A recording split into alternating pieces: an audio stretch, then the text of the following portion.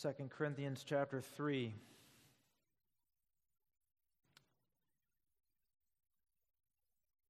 Do we begin again to commend ourselves? Or need we, as some others, epistles of commendation to you, or letters of commendation from you? Ye are our epistle, written in our hearts, known and read of all men. For as much as ye are manifestly declared to be the epistle of Christ, ministered by us, written not with ink, but with the Spirit of the living God, not in tables of stone, but in fleshy tables of the heart. And such trust have we through Christ to Godward, not that we are sufficient of ourselves to think anything as of ourselves, but our sufficiency is of God, who also hath made us able ministers of the New Testament, not of the letter, but of the Spirit. For the letter killeth, but the Spirit giveth life. But if the ministration of death, written and engraven in stones, was glorious, so that the children of Israel could not steadfastly behold the face of Moses for the glory of his countenance, which glory was to be done away, how shall not the ministration of the Spirit be rather glorious? For if the ministration of condemnation be glory, much more doth the ministration of righteousness exceed in glory. For even that which was made glorious had no glory in this respect, by reason of the glory that excelleth. For if that which is done away was glorious, much more that which remaineth is glorious. Seeing then that we have such hope, we use great plainness of speech, and not as Moses, which put a veil over his face, that the children of Israel could not steadfastly look to the end of that which is abolished, but their minds were blinded. For until this day remaineth the same veil untaken away in the reading of the Old Testament, which veil is done away in Christ. But even unto this day, when Moses is read, the veil is upon their heart. Nevertheless, when it shall turn to the Lord, the veil shall be taken away. Now the Lord is that Spirit, and where the Spirit of the Lord is, there is liberty. But we all, with open face, beholding as in a glass the glory of the Lord, are changed into the same image, from glory to glory, even as by the Spirit of the Lord. The grass withers and the flower fades, but the word of our God shall stand forever. Let's now turn to the Heidelberg Catechism and consider the instruction of Lord's Day 2.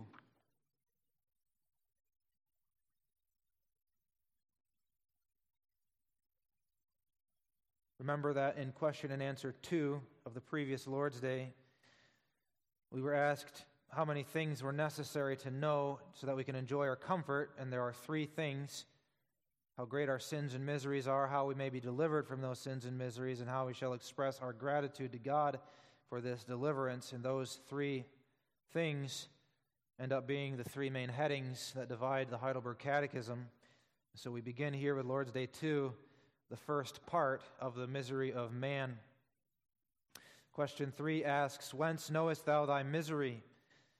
Out of the law of God. What doth the law of God require of us?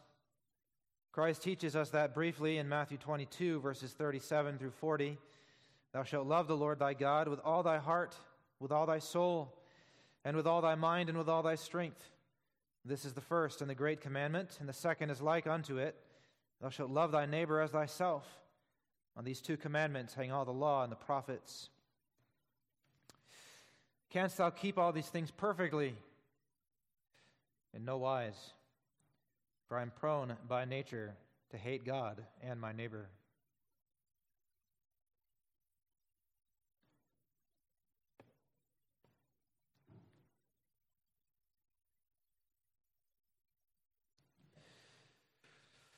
Beloved, in our Lord Jesus Christ, Lord's Day 2 begins by making an assumption. And the assumption that it makes is that you and I are miserable. Notice that the question that it asks is not this, are you miserable? But the question is, how do you know that you are miserable? In other words, it's assumed that we are miserable and that we know this. And that's why we're looking for comfort. This is a warranted assumption on the part of the Lord's Day. We are miserable. That we are miserable is one of the few facts of human experience that just about everybody always agrees on. Go to a bookstore and pick up a popular book, and likely you will find in that book a story about miserable characters who are on a journey to try to find happiness. Flip on the news and you will be fed a constant stream of misery coming not only from your local neighborhood, but from the broader country and even the world. We live in a world where predators with sharp teeth and claws hunt and devour their prey. We live in a world where good things fall to pieces, where beauty always ends up fading, where bodies deteriorate, and eventually we return to the dust, and our spirit returns to the hand of God who made us. Misery is a fact of life. In light of that universal experience of human misery, Lord's Day 2 has a clarifying purpose. See, it's easy to misidentify the true nature of human misery and our misery in particular. Because we see misery all around us in our environment, it's easy to think that misery comes from out there primarily. It's easy to think that we are miserable because there is crime, because there are wars, because there is poverty, because there is illness, because there are problems out there in the world. And if we could just fix the things that are going on out there, then we wouldn't be miserable anymore. But the Lord's Day says, not so fast. It's true, all of those things do belong to our misery as we live in a fallen and broken world. Death, disease, illness, crime, it all belongs to our misery. But that's not how you know your misery, and that's not how you experience your misery, especially as a believing child of God. How do you know your misery? It's not by looking at your environment around you. You know your misery out of the law of God. Or, to borrow the expression of Paul in the chapter we read this evening, we know our misery by the letter of the law. That's the theme for the sermon this evening, misery made known by the letter. First, we will identify what the letter says, really what the letter is, and then what it says. And then, in the second place, what the letter does, or what effect it has on us, so that it reveals our misery. And then we'll conclude by noting why this is important. Why it's important for us in our search for comfort to know this. Misery made known by the letter. First, what the letter says. Second, what the letter does. Finally, why it's important.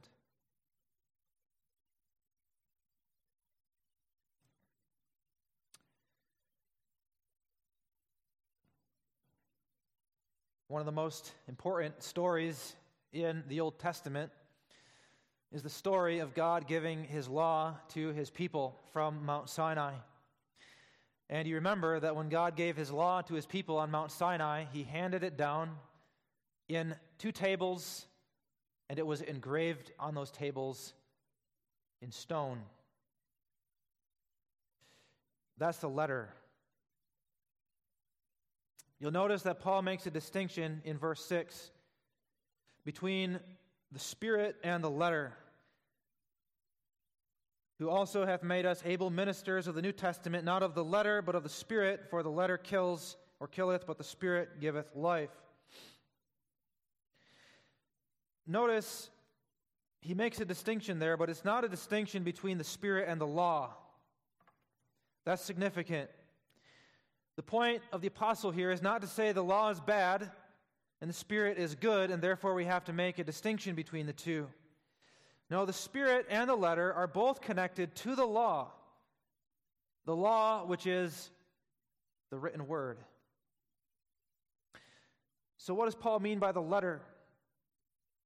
Well, the letter is a stand-in for the Old Testament administration of the covenant through Moses and through those books of Exodus and Leviticus and Numbers and Deuteronomy. There's a lot that went into that Old Testament administration of the covenant. There were all those ceremonies, and there were the requirements that God gave to Moses when he was on Mount Sinai. But at the heart of it were those 2 tables of stone that God put in Moses' hands. And on the front of those 2 tables of stone, and on the back of those 2 tables of stone, and filling all of the spaces in between, were letters carved and engraved by God's own finger.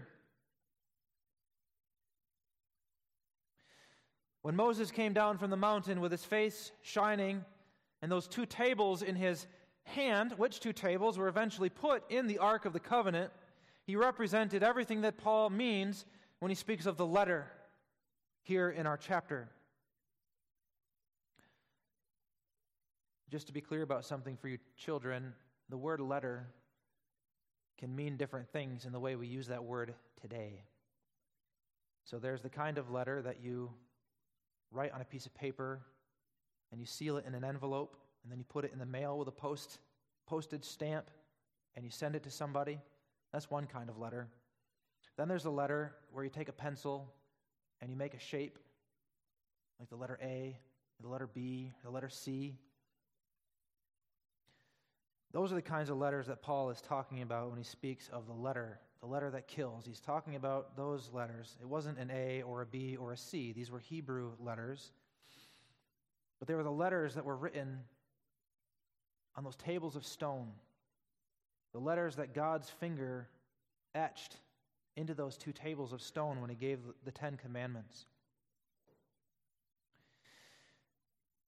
The distinction between letter and the Spirit then tells us what Paul wants us to focus on here.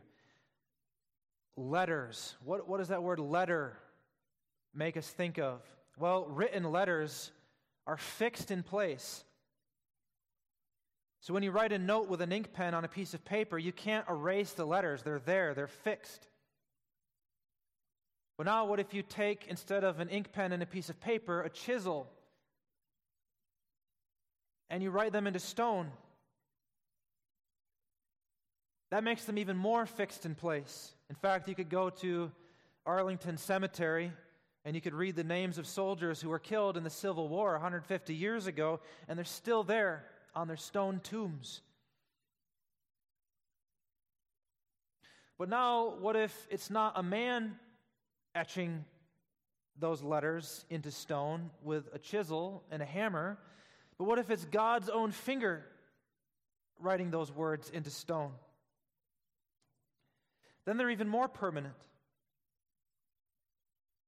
Then you can even have the rock itself fading away and decaying, as those stone tombs in Arlington eventually will. But the letter is still fixed because it's God's own word. If God declares that something is true and intentionally writes it down, it can't be lost. It's fixed. It's eternal. These letters tell us what God thinks, what God says. The letter, therefore, stands for the law of God as a hard and fixed standard of right and wrong. Now let me explain that word standard. Standard is a way to measure something. So if your children go to the fair this summer, your parents take you to the county fair, maybe you'll go to the ticket stand and you'll get tickets and you want to ride one of those rides. But before you can go onto the ride, you have to face the attendant. The attendant standing there, and next to him is a ruler. And the ruler says you have to be this tall in order to go on this ride. That ruler is a fixed object that measures how high you must be in order to go on the ride. It's a standard of measurement. Now, the law of God is a standard, but it's not a standard that measures how tall we are. It's a standard that measures how we behave. How do we know the right way to behave and the wrong way to behave? Why can we, as Christians in the church, say that it's wrong to kill a baby? Why can we say that? There's a lot of people in our country today who say it's not wrong. It's not always wrong. Sometimes it's right to kill a baby. What is the ruler or the standard that we can use to say, no, that behavior is wrong? It's always wrong. It's unequivocally wrong, absolutely wrong. And this behavior over here is right. Some people say the measuring rod is this. It's whatever works best for me. What works best for me might be something on this day, might be something else on a different day, but whatever makes me feel good, whatever works for me, that's the standard by which I will measure my behavior and the behavior of everybody around me. Other people say, no, it's not just what works for me as a single individual. It's what works best for the most people most of the time. Whatever keeps most of the people happy most of the time, that's the standard for right and wrong. But what that means, whether it's based on a single individual person or whether it's based on what works for most of the people most of the time, is that you can never really know what's right and wrong because people's opinions always change. Individuals' opinions change, and whole groups of people's opinions change. That's not a letter. That's not etched in stone. That's not an eternal fixed standard. But the letter of God's law never changes. It's written in the rock. It was given to Moses on Mount Sinai, but it's really older than Moses and Mount Sinai. The letter of the law is what God always says is right and what God always says is wrong. The letter of the law simply puts into writing how God himself thinks and acts and speaks and behaves, and then wraps it in language and with applications that apply to us as human beings. So why is it wrong to kill babies? Well, it's because God is a God who creates and gives life and only destroys life when there's good reason, when it's authorized to do so. And he calls us to cherish and nourish the life that he creates and gives. There's a standard. And the standard isn't any individual person or even a group of people. The standard is God. And he wrote it down with letters. Now, more specifically, what do those letters say? What the letter of the law says is that it is our duty to live lives of perfect love. This is the whole duty of man. It is to love God with all your heart, all your soul, all your mind, and all your strength. That's what it says. I know it says, "Thou shalt have no other gods before me, and thou shalt not take the name of the Lord thy God in vain. And you shall remember the Sabbath day to keep it holy, and you shall honor your father and your mother." It says all those things. But Jesus says what all of that means is love.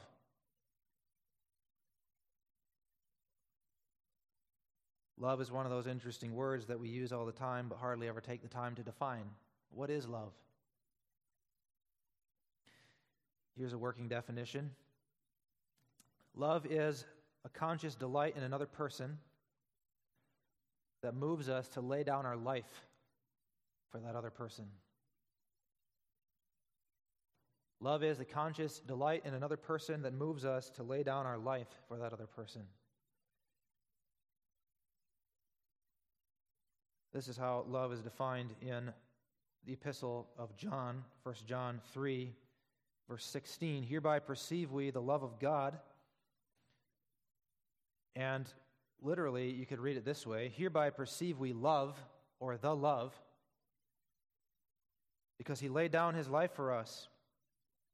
And we ought to lay down our lives for the brethren. This is God's love. This is what love looks like, absolutely. It's when God laid down his life for us in Jesus Christ, and we ought to lay down our lives for the brethren. Love is a conscious delight in another person that moves us to lay down our life for that person. There's more to it than that. You could say a lot about what love is when we get to the section on the law. In the third section of the Heidelberg Catechism, we'll work on that a lot more. But that's the essence of it. Now, the letter of the law doesn't just say love generally, but there's an object of our love. Who are we to love? We are to love God. Who is the person in whom we must take conscious delight? Is God. You must take conscious delight in God, and that conscious delight that you have in God must move you to take deliberate and costly action for Him. In other words, you must lay down your life, give everything that you are and everything that you have for God. That won't necessarily mean that you will have to take a bullet for God or that you will have to go to the gallows for God, but it might mean that. But more important is that our love for God must be total, as Jesus says in Matthew 22. It's not that just that you love God sometime, it's that you love God all of the time. It's not just that you love God with part of you, it's that you love God with all of you. You love God with your whole heart, with all your thoughts that are in your mind, with all of your feelings and all of your desires and all of your wishes and all of your dreams and all of your goals and all of your actions and all of your words. All of you. Lay it down for God. That's what the letter says.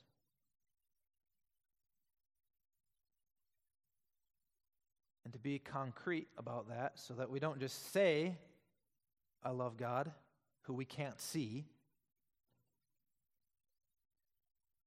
The Bible says this is how you do that. When you love your neighbor as yourself. Your neighbor must be the object of your love. Which means you don't get to pick and choose who you will love and who you will not love. Because your neighbor could be anybody. Your neighbor could be the person who lives in the house next door to your house. It could be the teller behind the cash register at the grocery store that you go to. Your neighbor could be somebody that you come across who you've never met before, but they're lying beat up and wounded in a ditch, like the man in Jesus' parable, whom the Samaritan helped. Your neighbor could be somebody who you are naturally and easily attracted to, so that it's easy to delight in that person and to lay down your life for them. Or it could be somebody who you find repulsive and very difficult to delight in. But God says you must love your neighbor as yourself. And that does imply that there is a kind of love that we must have toward ourselves also. That's also part of the letter. You must have a love for yourself. There is a proper delight that we take in ourselves as good creatures who are made by God. And there is a way in which we lay down our lives for ourselves as we pursue the higher good. That's called self-denial. When Jesus says, deny yourself, take up your cross and follow me, he's not teaching self-hatred. He's teaching us to love ourselves by denying the self-destructive impulses of the flesh. You love yourself by seeking the ultimate good of yourself, which is to know God and to love Him and to love your neighbor. It's very different from the kind of self-love that is promoted in the world today. But you are to love your neighbor as yourself. That person that you bump into on a daily basis isn't just some guy. It's a creature of God who has a soul that's going to live forever. You love that person when you take an interest in his or her welfare and you take concrete actions to pursue their welfare. You love that person when you think of what will benefit him or her before you think about what's going to make me feel good. You love that person when you find your own joy and happiness, most of all when you're seeking the joy and happiness of other people. By doing that toward the neighbor, what you're really doing is loving God, because the two are connected. If you love God truly, then you will love your neighbor as yourself. And if you love your neighbor truly, you will love him or her for the sake of God. They're connected. That's why John says, if a man say, I love God, and then hates his brother, he's a liar. Because you can't love God whom you have not seen while going around hating your neighbor who you have seen. The two are connected, and all the law and the prophets hang on these two commandments. That's what the letter says.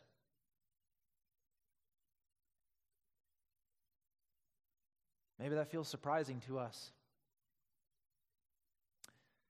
We hear letter of the law, and we think long and bothersome checklist of do's and don'ts.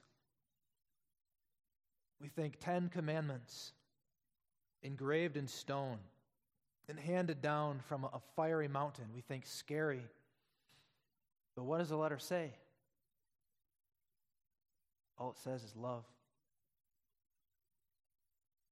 Love your God who made you and gave you everything that you have. And love your neighbor who he created to be your companion. When you put it that way, maybe it feels like, well, this isn't so bad after all. I can do this. I can love God. I can love my neighbor. I can fulfill the letter of the law.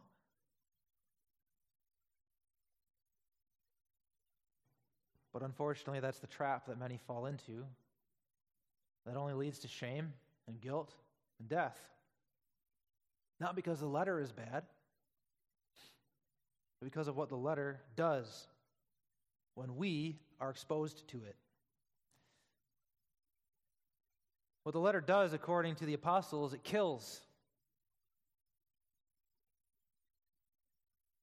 Everybody who is exposed to the letter of the law is killed by it.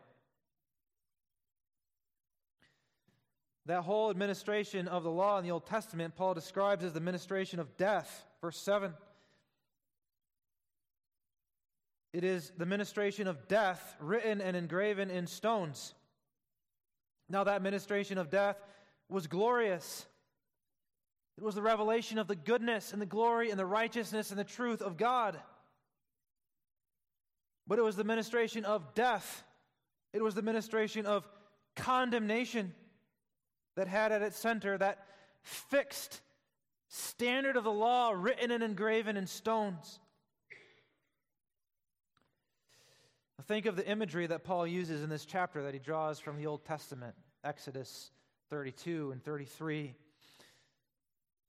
There was that occasion when Moses asked God if he could see his glory. Show me your glory, Moses asked. And God replied, I will show you my glory, but I'm going to have to hide you in the cleft of a rock and hide you behind my hand. And when I remove my hand, you will see my hinder parts, because no man can see my face and live.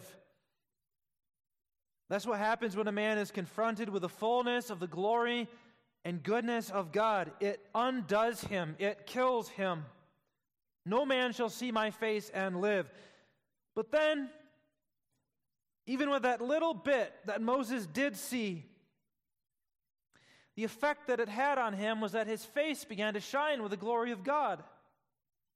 And then Moses went down from the mountain later with his face shining, and the children of Israel looked at the face of Moses, and they could not look at his face, so they had to ask him, cover your face with a veil. We can't talk to you this way. Now, what's the point of Paul in bringing this up? Well, what Paul is saying, and what the Word of God is saying in this epistle, in this chapter, is even when we approach it indirectly, the glory of God is too much for us. Even the little reflection of God's glory that Israel saw in the face of Moses was too much for them. It burned out their eyes. It made it impossible for them to approach even the go-between man who was Moses, much less God himself. And the law is like Moses. It's like the glory and the righteousness of God himself is being reflected back to us in a mirror made of stone. And it's put under a veil. It's not God in all of his transcendent holiness and glory, but it's just a little reflection, just a little echo of him. But even that is too much for us. It kills us.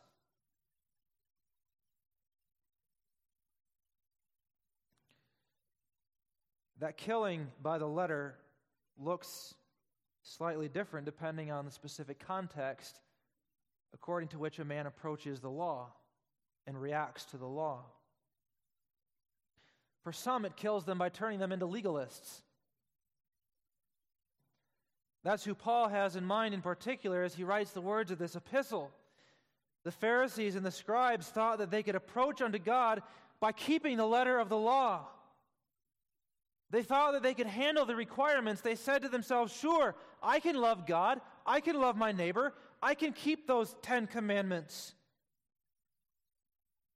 But all they really did is to put a veil over the law, meaning they diminished its true requirement. They brought it down to their own level. What they were really doing is saying, I don't actually have to love God with all my heart and all my mind and all my soul and all my strength. I can just love him by keeping these rules.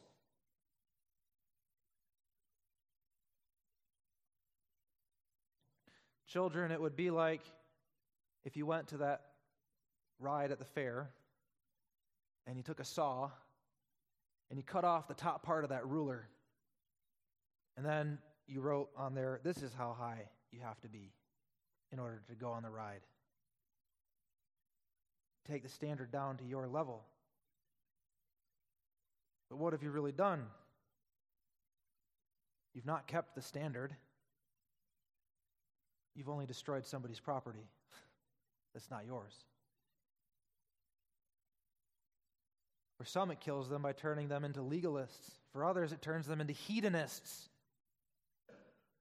That's when a man responds to the law by just giving up. Oh, I can never reach that high standard. That's impossible, so why should I even try? That's like if you went to the fair ride and instead of messing with the standard, you just tried to sneak around the attendant and get on the ride without him noticing, without permission. Turn some into hedonists. Some who just don't even bother to do anything with the law at all. But either way you look at it, the effect is death. The only knowledge that comes from facing the letter of the law is the knowledge that I don't measure up to it. I have to bring the standard down, or I have to get rid of the standard because I understand I don't love God. Not with all my heart, and all my mind, and all my strength. And all the times when I acted like I was loving God, it was really just a show. The person I was really loving was myself, my own desires and my own lusts. I don't love my neighbor. If I don't love God, I can't love my neighbor. And all the times I seemed to love my neighbor, what I was really doing is using him as a backboard to get good feelings back to myself. The law condemns me. It is the ministration of condemnation, as Paul says in verse 9. Or you could say it's the ministration of damnation. It leaves me standing guilty. And if I'm guilty, I must pay. And what are the wages that I must pay? Well, the wages of sin is death. That's why Paul says the letter kills. To understand this correctly, we must understand why the letter has this effect. Because right now there's a temptation to say, well, there must be something wrong with the law then. The law must be evil. If all the law does is kill, if all the law does is to turn people into legalists or hedonists or self-righteous Pharisees, if all the law does is to spread guilt and shame and condemnation upon anybody who touches it or looks at it, what an evil and disgusting law. That law must be wrong. That law must be bad. But notice, if you fall to that temptation, what you actually end up condemning. You end up condemning love. Love is evil. Love is disgusting. Love is wrong. That is, love for anything other than myself. Because that's all the law says. Love God and love your neighbor. But you also end up condemning God if you condemn the law. Because the letter of the law is just writing down what God thinks and what God says and what God does. Which is why Paul never condemns the letter or the law in this passage. What he does is to call it glorious. The ministration of death, written and engraven in stones, was glorious. The ministration of condemnation was glorious. The letter of the law, which is done away in Christ, was glorious. You couldn't say anything else if you were standing there in the Old Testament looking at Moses. His face is shining with radiating light. It's glorious.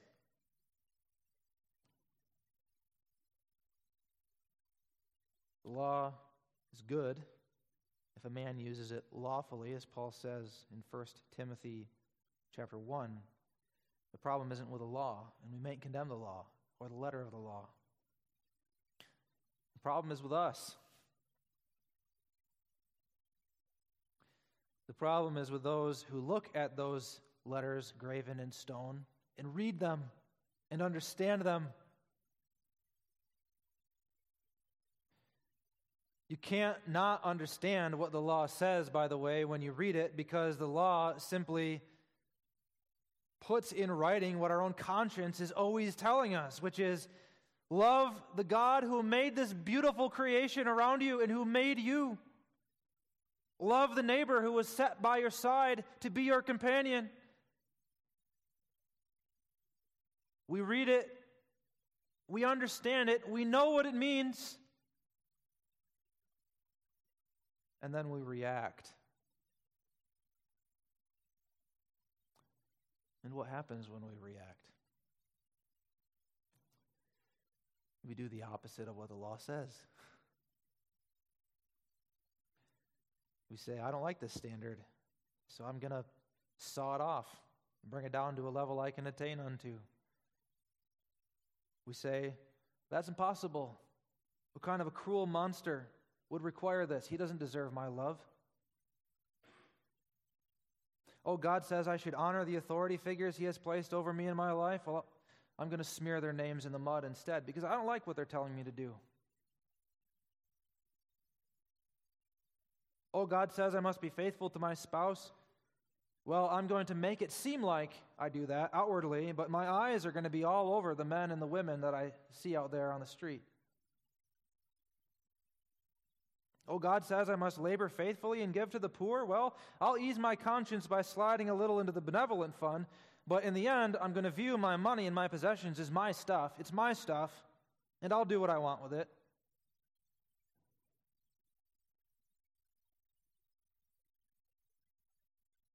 Those are just some examples.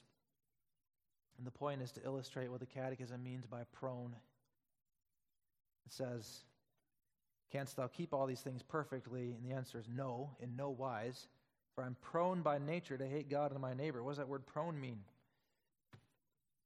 Well, prone is when you take a slide and you grease it with oil and then you ride on it. There's only one direction you're going to go, and it's down. That's our nature. That's what comes out of our heart when it's exposed to the law. It's prone. It goes down. It rebels. It reacts against the law. And the more that law becomes clear to us, the more we become conscious of it, the more we react that way. The problem isn't the law. The problem is us. The law is simply a tool that exposes what's inside of us and then condemns it.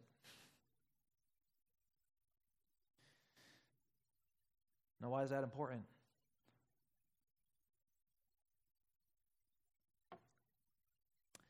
important on the one hand because it shows us where we will never find comfort. It shows us where we will never find an answer to our misery. We will never find comfort by trying to keep the letter of the law.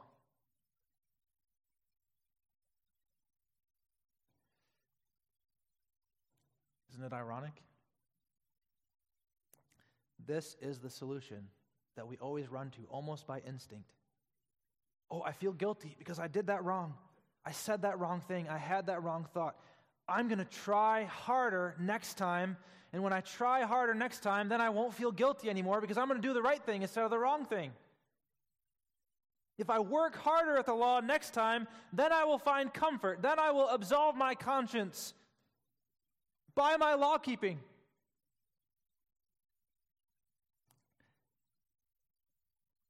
I don't remember where I heard this line before, but it fits for this situation, which is the definition of insanity is when you do the same thing over and over again and expect a different result. And that's what it is. It's insanity. You cannot work harder and harder and harder at the law expecting anything other than more guilt, more shame, more death. That's what the law does. It kills.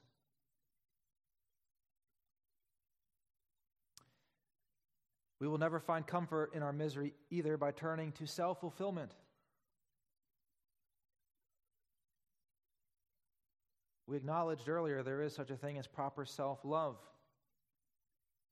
But there's also such a thing as self-idolatry, turning ourselves into gods. As in, I will be the lawgiver. I don't like God's law, so I will be my own standard of laws. I will fulfill myself by deciding what's best for me. The problem with making yourself into a god is that you're a god who can't save yourself. The God of self is a God that might make you feel good for a while, but he can't save you. All he can do is lead you off into death and condemnation according to the letter of the law. There's no comfort in self-fulfillment. Don't turn there. Don't fall prey to the lie of our age that happiness and comfort comes by fulfilling your dreams.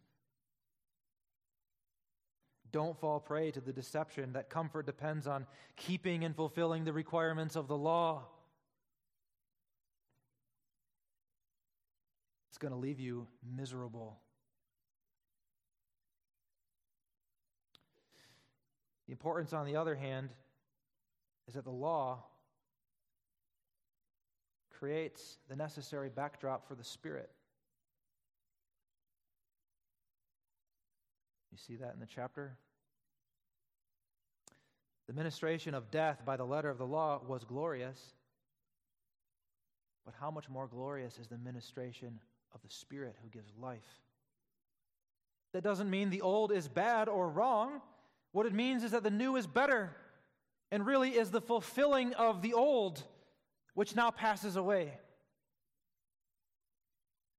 It is the fulfilling of the old, and it is more glorious, first of all, because the letter of the law creates an outline, as it were, that is fulfilled by Christ. That's why we don't need the veil anymore, Paul says. We can look at all the revelation of God, including the law, with open faces. We don't need a veil anymore. We don't need to obscure the shining of that glory because we see Christ. And we see Christ coming, loving God with all his heart, all his mind, all his soul, all his strength. And we see him loving his neighbor. And who is the neighbor whom he loves, beloved? That's you, and that's me, and that's his people. And he loves us for God's sake. He delights in us, and he calls us his friends, even though we acted like his enemies. And we see him laying down his life in that delight that he has in us, denying himself, taking on the mantle of a servant, and going even to the death of the cross. And there we see the fullness of the grace and the glory and the mercy and the righteousness of God revealed.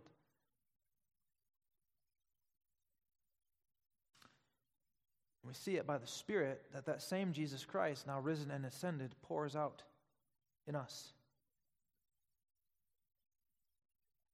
The Spirit shines the light of Christ on our hearts from the inside, so that as we behold Christ in the revelation of God, instead of a proneness to go into evil, we're drawn to Him, drawn to His beauty, drawn to His glory, drawn to His goodness, drawn to His glory. And that glory changes us into the same image of Christ from glory to glory, even as by the Spirit of the Lord.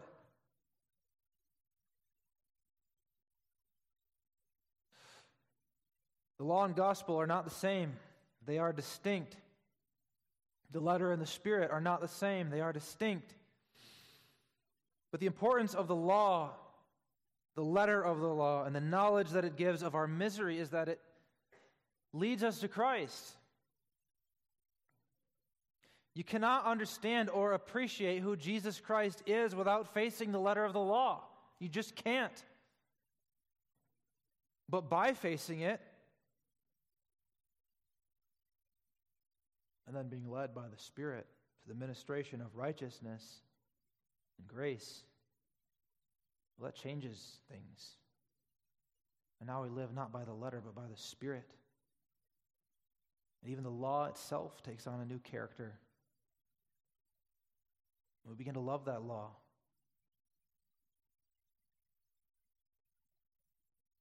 And we say that it's glorious. So it's important. As painful as it may be, to have that law come down in its letter and point its finger at us and expose the ugliness that's inside us and condemn us even. As painful as that is, it's important. Because only then do we understand who Jesus Christ is and what the Spirit is given to us to do. The power of the gospel to change us into the same image from glory to glory. So we say, as we're going to sing in a minute, not I hate the law because it makes me feel bad, but I love that law. I love that law for leading me to Jesus Christ. And I love that law is what I want to do now. I want to keep that law in the future through the power of the grace of the gospel. And we're going to get there in the Catechism too. But here, beloved, know your misery, know its importance, and then flee to Christ. Amen. Let's pray. Our Father who art in heaven, we thank Thee for exposing us to this truth, even though it's painful to our flesh, even though it humbles us and exposes what's inside us as nothing but ugliness and death. That we're thankful for it. This is Thy grace to us, not to leave us in our delusions, not to leave us in our self-centeredness and self-idolatry, but to lead us to Christ. Pray, O Father, let us never shy away from being exposed to the rays of that law, so that we may be led ever deeper into the knowledge of deliverance in Christ, and that we may be changed into the same image as Him from glory to glory as we live not by the letter but by the Spirit. Hear our prayer for Jesus' sake. Amen.